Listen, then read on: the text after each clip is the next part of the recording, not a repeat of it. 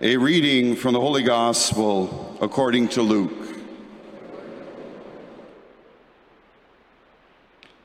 When the days drew near for him to be taken up, Jesus set his face to go to Jerusalem, and he sent messengers ahead of him. On their way, they entered a village of the Samaritans to make ready for Jesus. But the Samaritans did not receive him because his face was set toward Jerusalem. When his disciples James and John saw it, they said, "Lord, do you want us to command fire to come down from heaven and consume them?" But Jesus turned and rebuked them. Then they went on to another village. As they were going along the road, someone said to him, "I will follow you wherever you go." And Jesus said to him, "Foxes have holes and birds of the air have nests, but the Son of Man has nowhere to lay his head." To another Jesus said, "Follow me." But he replied, "Lord, first let me go and bury my father." But Jesus said to him, "Let the dead bury their own dead. But as for you, go and proclaim the kingdom of God." Another said, "I will follow you, Lord, but let me first say farewell to those at my home." Jesus said to him, "No one who puts a hand to the plow and looks back is fit for the kingdom of God."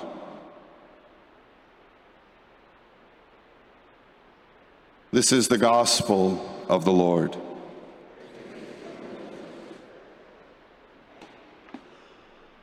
It's nice to have help at the altar for Anna and Ella. Come step up here for a second. Come on up. They're doing an awesome job because we're changing things every week. Let's give them a round of applause for Ella and Anna. Thank you so much for all your work. Okay? All right.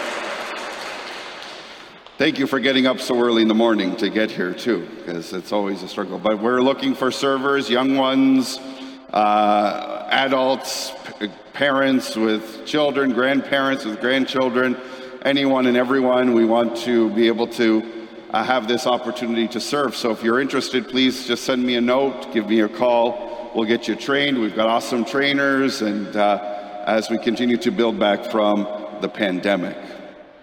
So thank you for coming to Mass today. And it's the summer. We finished our elementary school graduation celebrations this past week. We've got last couple days of school coming up for our elementary students. High school students are done. Some people are looking at summer jobs, but also a lot of people are planning road trips. Now, one of my brothers and sister-in-law just did a trip to New Brunswick not a week or two ago, and everybody's planning, especially after the pandemic, maybe not traveling too far, but just an opportunity to get away. Opportunity, and summer offers that opportunity to go on road trips. And it made me think about, one road trip I was hoping to make, but because of the pandemic didn't go to, but it's one going to the Dayton Hamvention. Has anyone ever heard of the Hamvention? You have. Wow.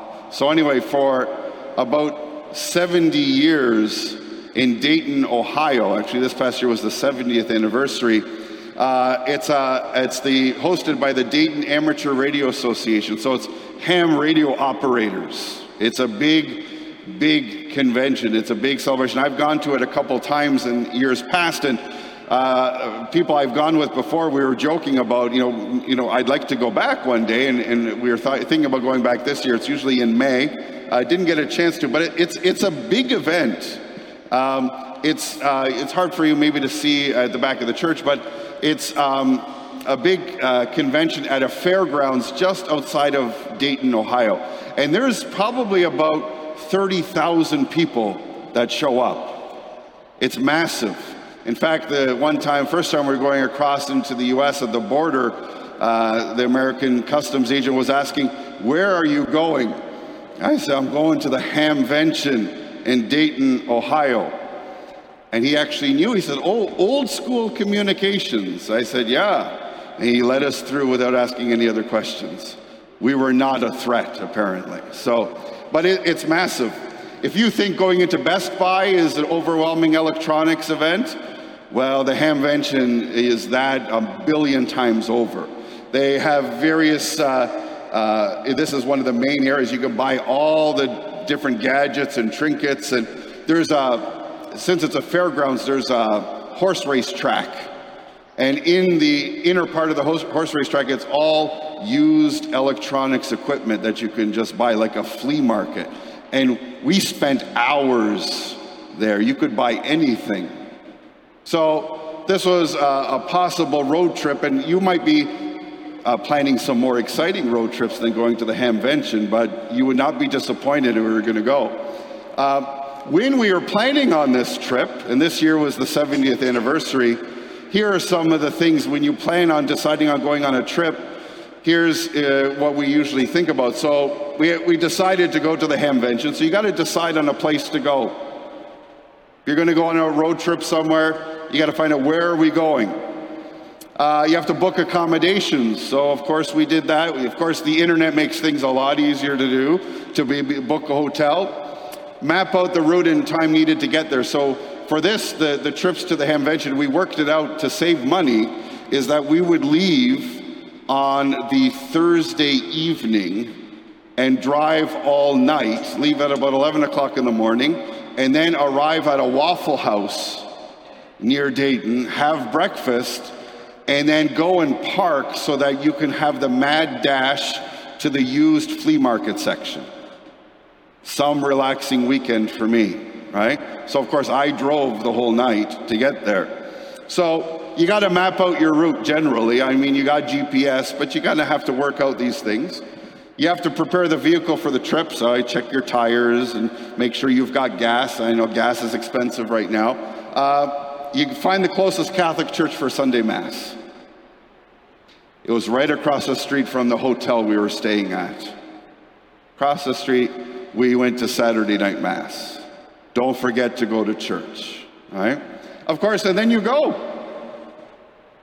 But you got to plan to avoid disasters, to avoid problems, and to kind of work out what's expected to happen. Well, this 3 homily message series is called The Ultimate Road Trip: Essentials for the Highway to Heaven. Anyone remember that show with Michael Landon, Highway to Heaven? Watch, it's on Vision TV. My mom watches it all the time, okay, in reruns. But what is the essential? Of course, because we're all on pilgrimage to the kingdom of heaven. We're on this road trip together with hopefully a destination. Now, that destination is that new city of Jerusalem, the kingdom of heaven.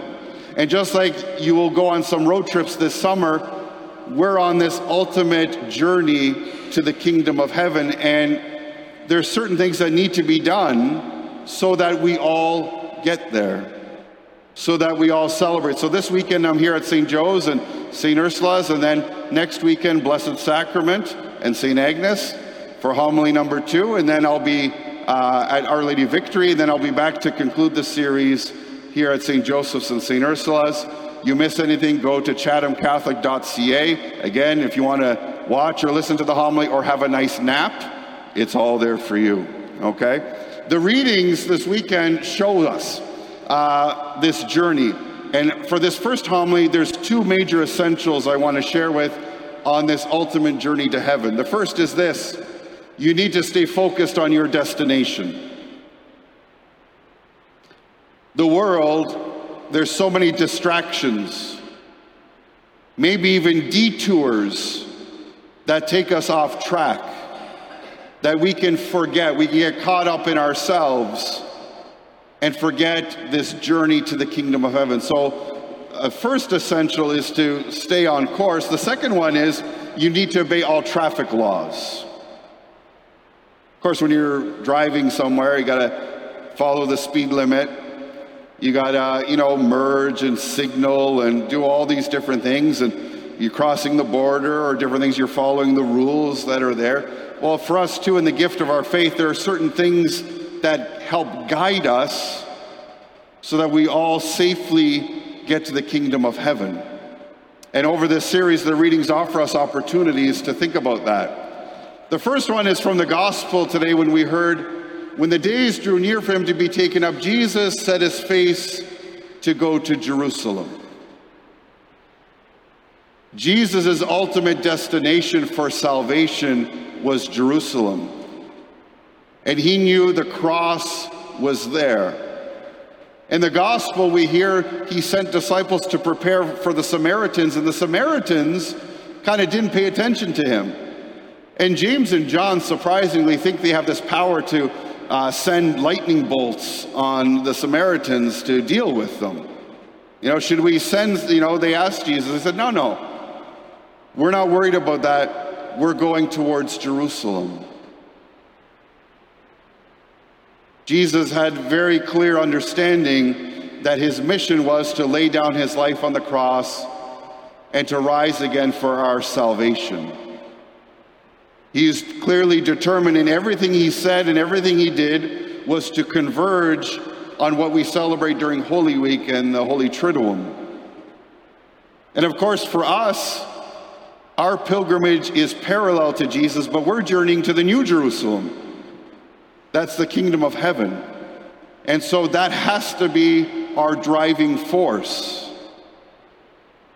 Not just a destination we look for at the end of our lives, but every day we live our lives focused in on the kingdom of heaven, not just for ourselves, but for everyone else. In this sense of urgency, in this sense of always looking forward, Jesus encounters certain people saying, I'm going to follow you, but I got to do this first. Or he invites someone and says, come and follow me, but let me do this first. Jesus says this, no one who puts a hand to the plow and looks back is fit for the kingdom of God. Of course, if you're plowing and you're looking back, you're not going to have straight rows. You're going to get lost if you're looking back. If you're driving and you're looking just at your rearview mirror, we have to let go of our pasts, seek forgiveness and strength, but always be looking forward. Always keeping an eye on the goal and not get distracted, not get pulled away. And so often in the gift of our faith, we know what we're called to do, and we know that taking time to pray, taking time to go to the sacrament of reconciliation, coming to Mass, kind of having a spiritual life is important. But so often other things creep in, take our attention away, distract us. And sometimes our past can pull us away from Jerusalem, can pull us away from the kingdom of heaven. And so we have to, that essential is we have to stay focused on the kingdom of heaven, where we all is our true homeland, where we belong, and how we're supposed to live our lives today. Paul's letter to the Galatians reminds us that this journey is not just our own when he says, for you are called to freedom, brothers and sisters, only do not use your freedom as an opportunity for self-indulgence, but through love become slaves to one another. So this goal and destination of the kingdom of heaven on this ultimate road trip is not one we take alone.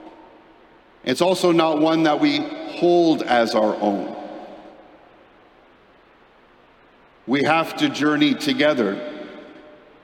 Like our family of parishes, our faith communities, we do this together. It's not for ourselves.